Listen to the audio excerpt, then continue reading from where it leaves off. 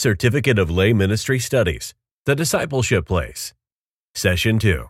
Historical, Social, and Religious Settings of the World of Jesus. Session 2. Historical, Social, and Religious Settings of the World of Jesus. Introduction. In attempting to understand the world which served as the place of origin for the Christian faith in the first century, a problem arises. The Old Testament only chronicles or discusses the period of time up to the restoration work of Ezra and Nehemiah upon the return from exile in the 5th century BCE. From 400 to 200 BC, little is known of events in Jewish history. For this reason, these years are sometimes referred to as the Silent Period. Following the Old Testament, the Jewish apocryphal writings, 1st and 2nd Maccabees, are the next major sources of information which describe events in Palestine from 180 to 132 BC.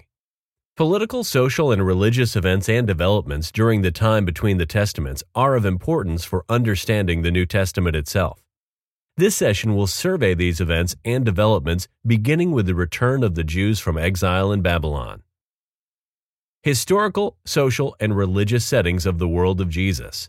Historical setting. 539 BC. Persian Empire. Read Ezra 1, 2-4, 6, 3-5. Persia conquered Babylon in 539 BC, and Cyrus, the Persian king, proclaimed freedom to the Jews in Babylon and allowed them to return to Palestine from Babylon. This marks the beginning of Israel's post-exilic history. The return of the Jews from Babylon to their homeland took place in stages. Some returned immediately. Others waited and returned at a later time. The main reason for the delay was that economic prospects were much better in Babylon than in the devastated land of Israel. So the return continued over the next 200 years, and some never returned to their homeland. Read Ezra 4, 1-5. Sheshbazzar led the first group of homecoming Jews in 538 BC, and they began the rebuilding of the temple. A second group, under the leadership of Zerubbabel, continued the rebuilding program. Zerubbabel was the last surviving heir to the throne of David, and in 520 BC was made governor of Judah by the Persian government. The Samaritans who occupied the Jewish homeland were a Jew-Gentile mixture of people, the result of people the king of Assyria transported to the northern kingdom of Israel to replace the Jews exiled after the fall of Samaria in 722-721 BC. They offered to help rebuild the temple, but Zerubbabel would not allow them due to their religious syncretism. Because of this, the Samaritans opposed the building of the temple, and the animosity that developed lasted into the 1st century AD. The arrival of Haggai and Zechariah from Babylon brought new energy to the Jews living in Jerusalem. Because of their challenge to continue rebuilding, the temple was completed and dedicated in 515 BC. Joshua was appointed as the high priest. Jerusalem was repopulated and the walls rebuilt. The arrival of Ezra and Nehemiah between 500 and 450 BC brought reformation to the religious and civil life of the people. Nehemiah was a layperson, a cupbearer in the palace of the Persian king, Artaxerxes. With the permission of the king, he returned to Palestine and rebuilt the walls and the gates of the city of Jerusalem in 52 days. He restored civil life to the Jews returning from Babylon. In 445 BC, he became governor of Judah. Ezra, a priest, attempted to restore the religious life of the Jews. He called for religious loyalty to the covenant laws given by Moses and set new rules and regulations to guide the religious and secular life of the Jews in Palestine. As high priest who enforced the observance of the Jewish law, he was the first in a long line of rabbis instrumental in forming and preserving Judaism. Under the Persian rule, the Jews enjoyed relative peace and economic and political stability. 334 to 332 BC, Greek Empire. Alexander of Macedonia, the Great, began his conquest of the Persian Empire in 334 BC and completed it in 332 BC. He extended his rule over 3 continents and created the largest empire ever known to this point.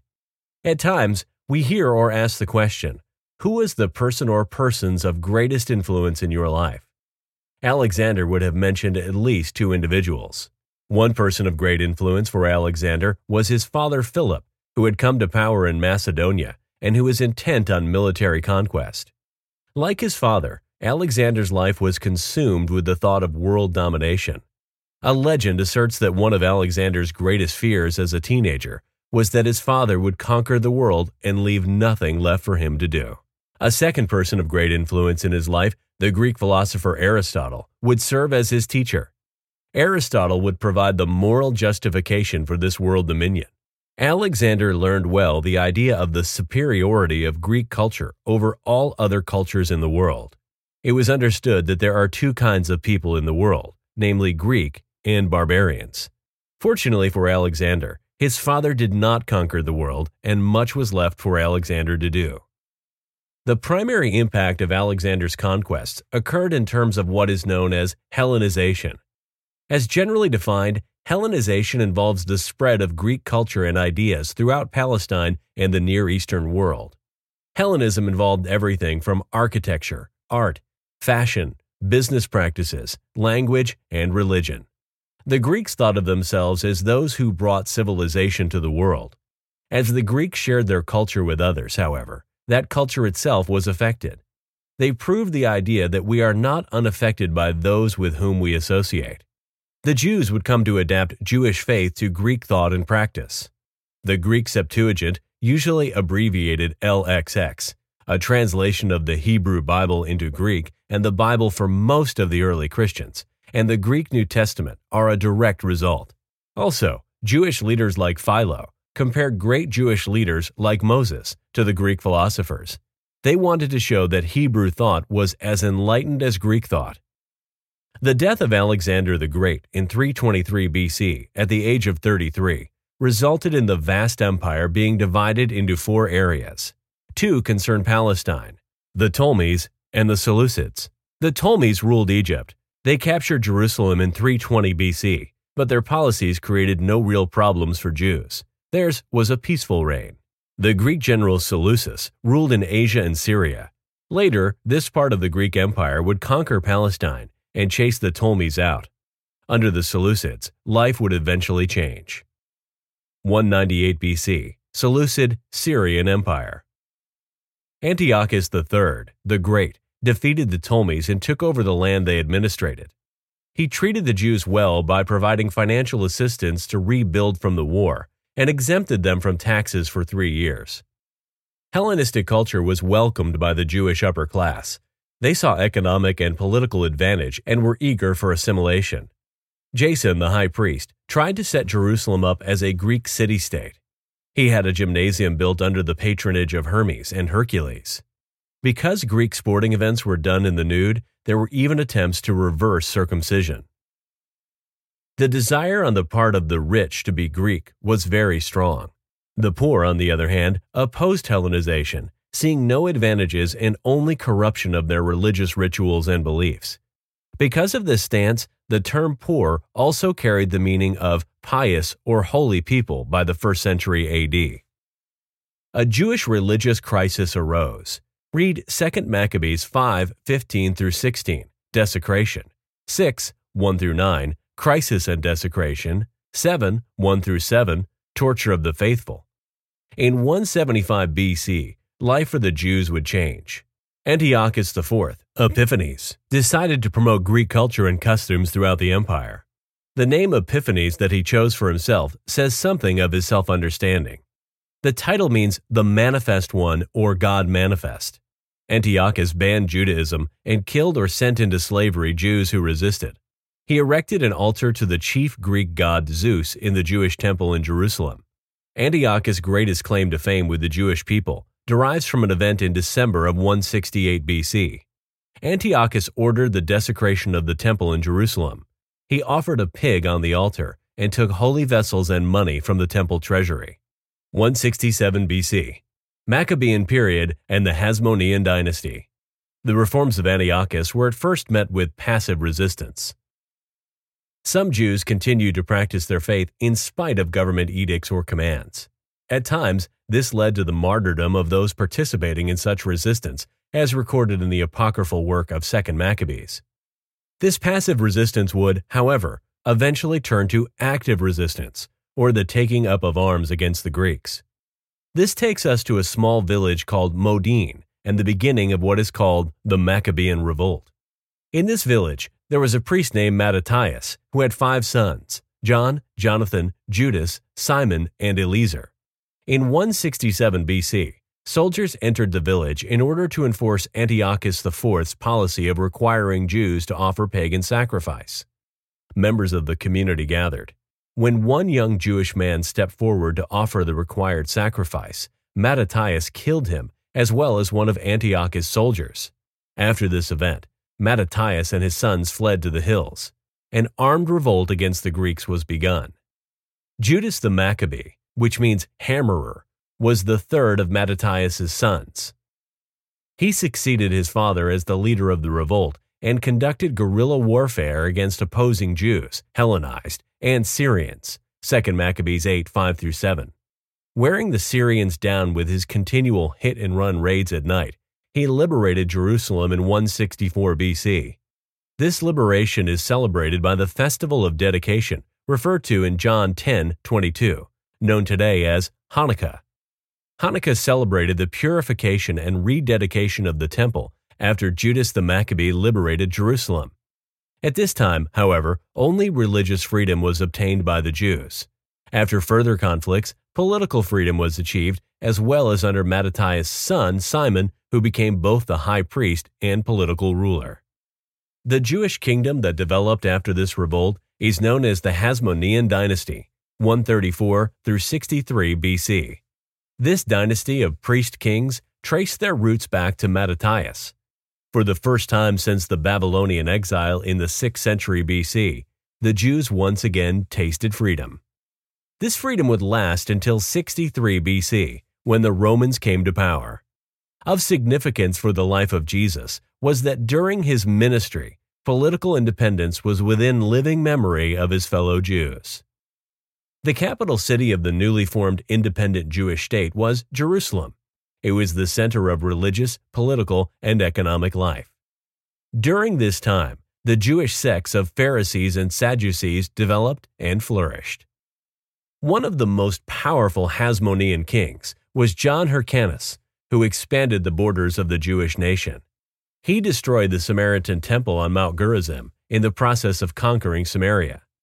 This action only added to the hostility between the Jews and Samaritans, begun several hundred years earlier in Zerubbabel's time. The Samaritans, however, continued to maintain distinct national and religious identity even after being conquered by the Jews. 63 BC, Roman rule of Palestine. In 63 BC, internal struggle for power within the Hasmonean family led to the occupation of Palestine by the Roman Empire. Rivalry between the two sons of longtime Hasmonean ruler, Alexander Jannaeus, weakened the Jewish dynasty. So Pompey came in with Roman legions and captured Jerusalem in 63 BC. Antipater, the Hasmonean king's minister and power behind the throne, Herod the Great's father, was given a political position with the Roman government because of his help to the Romans. The Hasmoneans were allowed to rule Jerusalem until Herod the Great. In addition to the land of Palestine, Pompey added the Decapolis, which means 10 cities, of the eastern frontier of Palestine. Shortly after this time, the Roman Republic was torn apart by strong men trying to gain power. Julius Caesar became emperor, and Rome united the then-known world in several ways. Government provided one central government, with local governors bound to Rome by oaths. These oaths were pledges of loyalty to the emperor, which, if broken, meant death for the local rulers. Road system. There was a saying at the time, all roads lead to Rome. These roads were built for military purposes, but facilitated trade and dissemination of ideas for a very large area. Language. Latin. This was the native language of the Romans and was generally spoken by Roman citizens, merchants, and soldiers. Greek. The common unifying language of the Roman Empire was Koine, common Greek. It was the language of trade, was used in many government offices, and was the everyday language of many people. For most diaspora Jews, Greek was their common language. Ethnic languages. Each ethnic group had its own dialect or language. The Jews had two. Aramaic. The language came originally from the semi-nomadic Arameans. It flourished after the exile and during the Persian and Hellenistic periods. During the time of Jesus, a time when more than one language was often spoken, including Greek, it was the common language of Jewish and Samaritan populations. Hebrew. In the 1st century AD, Hebrew was exclusively the language of the indigenous Jews of Palestine. It was not spoken much in the north, Galilee. Although Hebrew was read in the Galilean synagogues, the discussions on the Hebrew scripture were most likely conducted in Aramaic or Greek. Most archaeological evidence for Hebrew comes from central and southern Palestine. 63 through 4 BC, Herodian period. This period begins with Antipater II, 63 to 37 BC, father of Herod the Great. He became procurator of Judea in 47 BC for his military support of Julius Caesar. Herod the Great, 37 BC through 4 AD, is the most famous king in this lineage, but probably inherited and or learned his shrewd political ways from his father, and ruled over Judea, Idumea, Perea, and Galilee. He was part Jew and part Idumean, and more Hellenistic than most Jews, primarily due to his loyalty oath required by Rome, but also because of his natural inclinations. He had total loyalty to Rome. He was deeply hated and feared by the Jews for this. Events surrounding his death tell something of his character and relationship to the Jews. Public mourning for the dead was extremely important during this time. Herod knew that when he died, this would not occur. Thereby, he formulated a plan in which citizens beloved by the Jews would be executed at the time of his death. There would be mourning in the land at the time of his passing. Fortunately, following his demise, his plan was not carried out. He was a regional king or puppet king for Rome. He also had the fortune of ruling during an era of economic prosperity. He was a passionate builder and began the rebuilding of the temple, 20 BC to AD 63. He made the city of Caesarea Maritima into a comfortable Roman city, building a theater and other civic buildings. Later Roman rulers, like Pontius Pilate, preferred to live in Caesarea and came to Jerusalem only when their presence was necessary. Herod built many palaces for his enjoyment, as well as fortresses for defense. After his death around 4 BC, Herod's kingdom was divided between his 3 sons. Archelaus was given Judea, Idumea, and Samaria. Herod Antipas received Galilee and Perea. Philip ruled the northland and east of the Jordan. Jewish life, social and religious setting. Jewish lifestyle and religious life during the Babylonian exile, 597-587 through 539-8 BC. Several significant changes happened to the Israelites during the Babylonian exile. When they were in Israel, they were members of 12 different tribes, but during the exile, this covenant community established their identity as members of the tribe of Judah and became known as Yehudites or Jews. They adopted the language of Babylon, Aramaic, which became the official language of Judaism for the next 600 years at least. They took the initiative to preserve the sacred writings, and the beginning of the process of canonization of the Old Testament scriptures began, which was completed in AD 90 at the Council of Jamnia. They adopted a commercial way of life, i.e., merchants and bankers, in contrast to the agricultural way of life they had in Israel. They organized small group assemblies for the purpose of reading and studying the law and for prayer. This was the beginning of the synagogue as a religious institution. Synagogues later became centers of religious education and worship in Israel. Jerusalem became a pilgrimage city. Because of the exile, the phenomenon of diaspora Judaism became dominant. Most Jews were living outside of Palestine and Jerusalem, but according to the Jewish law, every Jewish male was required to visit Jerusalem 3 times a year. This meant Jerusalem became a pilgrimage city with, during the early part of the 1st century AD, a year-round population of around 25,000, which would swell to 200,000 or more during festival days. Even with the rise of local synagogues, the temple remained the religious center of Judaism until AD 70. The temple area, including the large court of the Gentiles, was 26 acres, or 108,000 square meters. The outside court, outside the walls of the main temple area, was the court of the Gentiles. Here was where the buying and selling of animals for sacrifice took place, as well as the exchange of money from Roman to temple money so people could pay their tithes, etc. This was the only place Gentiles, who had not become Jews through circumcision and observing all the other ritual laws, could come to pray to Yahweh. It was generally a noisy and difficult place to pray. The women's court was inside the walls, but at the opposite end from the Holy of Holies. In this court were the alms boxes, storage rooms for wine, oil, and wood, as well as the consulting rooms for those taking a Nazarite vow. See Numbers 6, 2-21. And for those suspected of leprosy. Through the Great Gate, or Nicanor's Gate, the ritually pure Jewish man could proceed to the court of the Israelites. From this court, men would bring their sacrificial animals and food to the priests, who would take the sacrifices into the court of the priests. These two courts were not separated by a wall, so the men could view everything that happened in the court of the priests. The court of the priests contained the altar for sacrifice, the laver for water purification, and probably slaughtering rooms. The holy place and the Holy of Holies were housed in a tall cubicle building at the back of the court of the priests. In the holy place were the altar of incense, the menorah, lampstand, and the table of showbread. Behind a curtain was the Holy of Holies. This most holy place was entered only one time a year, during Yom Kippur, the Day of Atonement, by the high priest to offer a sin sacrifice for all the people. The temple layout not only reveals zones of holiness or purity, but also indicates the hierarchy of the Jewish society. The closer one could get to the Holy of Holies, the higher one's status. The synagogue was the local center since the 3rd century BC.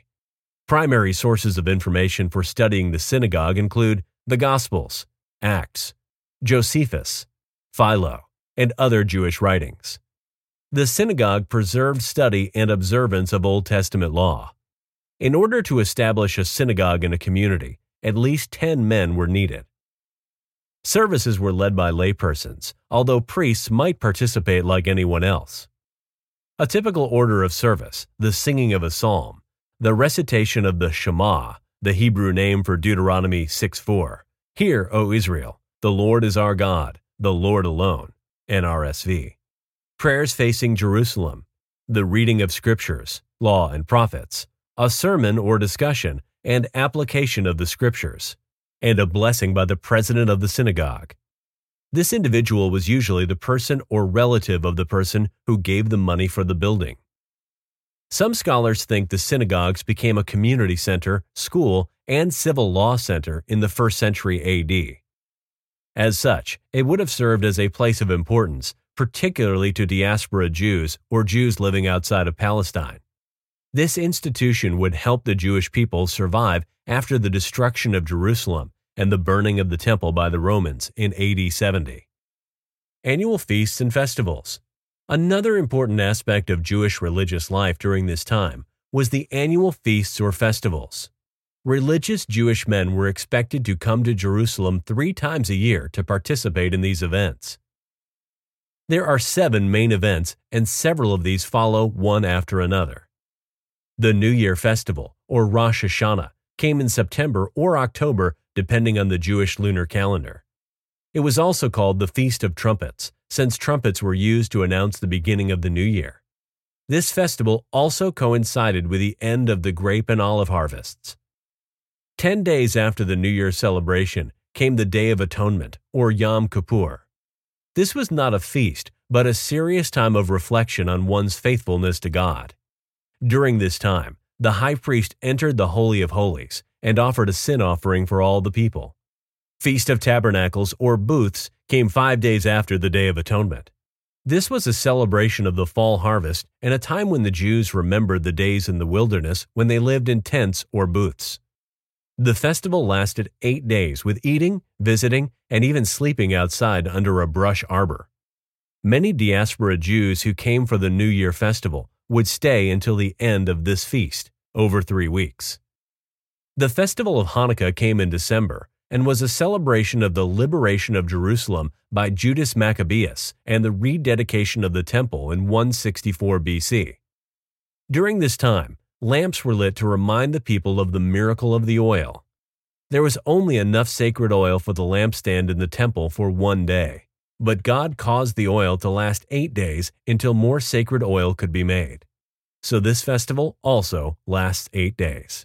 The festival of Purim, which comes in either February or March, depending on the lunar calendar, remembers the Jews' deliverance in the time of Esther. During the 1st century, this festival was not celebrated in Palestine. It developed in Babylon and had a wild carnival-type flavor to it. The Jewish leadership in Jerusalem felt it was much too wild. We do not find this festival referred to in the New Testament, but it does become very important and prominent to the Jewish people during the Middle Ages, and even in the modern era, especially during the time of Hitler. The Feast of Passover comes in March or April, depending on the lunar calendar. It is a celebration of freedom from slavery and a time to remember the Exodus from Egypt. It was a very important and significant feast during the 1st century. The Feast of Pentecost was celebrated in May or June. It came 50 days after Passover, and thus the name Penta or 50. Its religious significance is the remembrance of the giving of the law to Moses on Mount Sinai. The festival also coincided with the end of the wheat harvest. Important 1st century Jewish beliefs. In addition to the festivals, as well as the temple and synagogue worship, there are several significant general beliefs of the Jews during the 1st century AD. First, the law was a framework for Jewish life and was the legal basis for regulation of activities in Palestine. Second, the Jews believed keeping the law, God's revelation to Moses on Mount Sinai, was the basis for receiving God's covenant blessings. Those who did not keep the law could expect God's wrath. So, blessings were associated with being good and disaster with being bad. Therefore, like we do today, they struggled with why bad things happen to good people. They also believed God will create a new order of things and deliver His people. The apocalyptic book, The Assumption of Moses, was written at the end of the 1st century BC. Its apocalyptic language sounds much like Mark 13:24-27. See Session 18 for a discussion of apocalyptic literature. Political and social conditions. There were luxurious palaces and villas in Upper Jerusalem for the high priests and the wealthy. The palaces and villas of the wealthy were built of brick or concrete, had tile floors, a central atrium, court, open hearth kitchen, oil lamps, plumbing and heating, inside toilets, walls with murals, and floors of mosaics. They were in Upper Jerusalem because the sewage flowed downhill. So the lower on the hill you were, the smellier and less desirable your location. The common people usually lived in Lower Jerusalem or in the towns. They lived in homes made of sun-dried brick and stucco, floors of hard earth under stone, and mud-plastered, flat rooftops used for sleeping in hot weather and to dry or store food. They slept on mats and had no plumbing or inside toilets. These were 2-level apartments or houses with the upper level for people and the lower level for animals. During the first part of the 1st century, Palestine was peaceful and prosperous. A common Roman proverb of the time was, "Peace to Rome and quiet to the provinces." Rome protected Jewish privileges. Jews were allowed to pay temple tax in lieu of public works taxes. Rome also issued a decree protecting the sacred Torah scrolls, even from Roman soldiers and leaders. Jews were allowed to observe the Jewish Sabbath and were exempted from military service. This last exemption was probably in the interest of the Romans as well as the Jews. What Roman centurion would want men in his troop who had to eat special foods, prepared in special ways, and could not eat with the rest of the men because they were unclean, or required time off for Sabbath and festival celebrations? 3 main roles need to be understood, as they are referred to over and over again in the New Testament.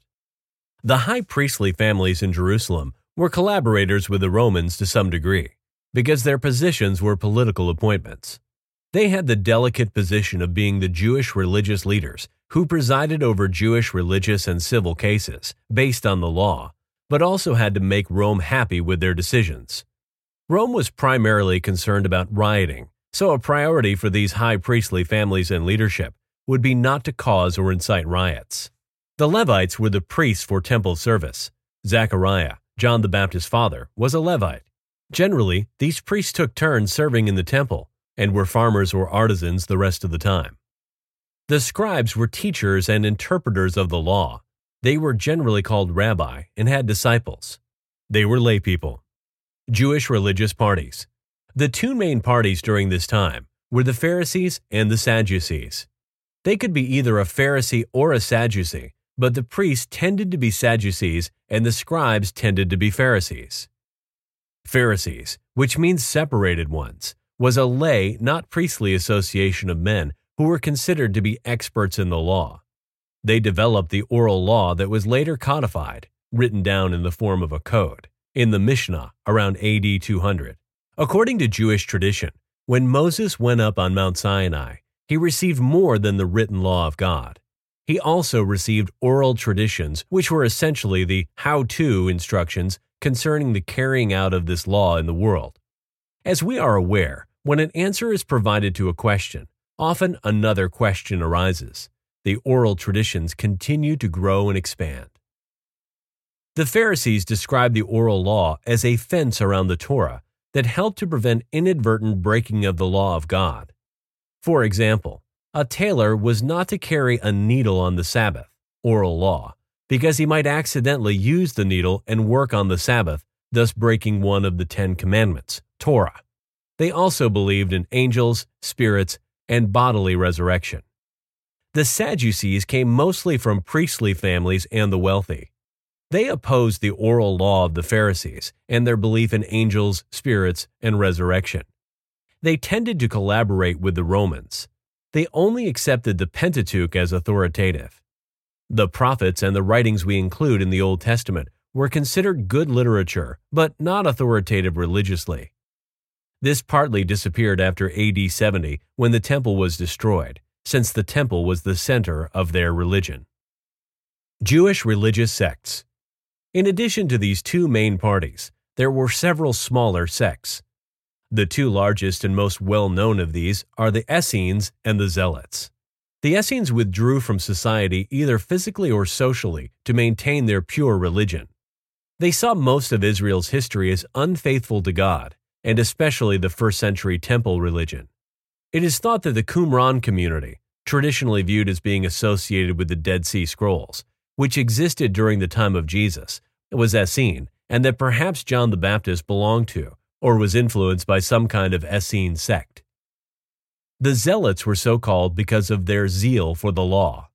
They advocated rebellion against non-Jewish rulers as a sign of loyalty to Yahweh.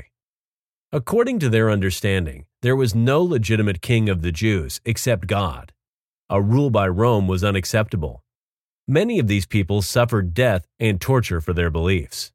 One of Jesus' disciples, Simon the Zealot, is identified with one of these groups, Matthew 10:4. These people were considered very dangerous because of their tendency to incite riots, a number one prohibition by Rome. Application.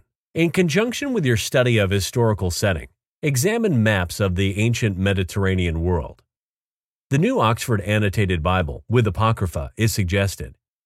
It contains extensive historical, cultural, and geographical notes, as well as very adequate maps. The HarperCollins Study Bible and New Interpreter Study Bibles are also recommended. Each of these Bibles includes the New Revised Standard Version. The Reflecting God Study Bible may also be of assistance. Relating to the Maccabean Revolt, read 2 Maccabees 5:15-16, Desecration, 6:1-9, Crisis and Desecration, 7:1-7, Torture of the Faithful, and 8:5-7, Guerrilla Warfare. Examine a map of Herod's temple as found in a study Bible such as the New Oxford Annotated Bible with Apocrypha, the HarperCollins Study Bible, the New Interpreter Study Bible, and the Reflecting God Study Bible. Based on the information provided in this session, create a timeline for the intertestamental history of Palestine, 540 BC through AD 1.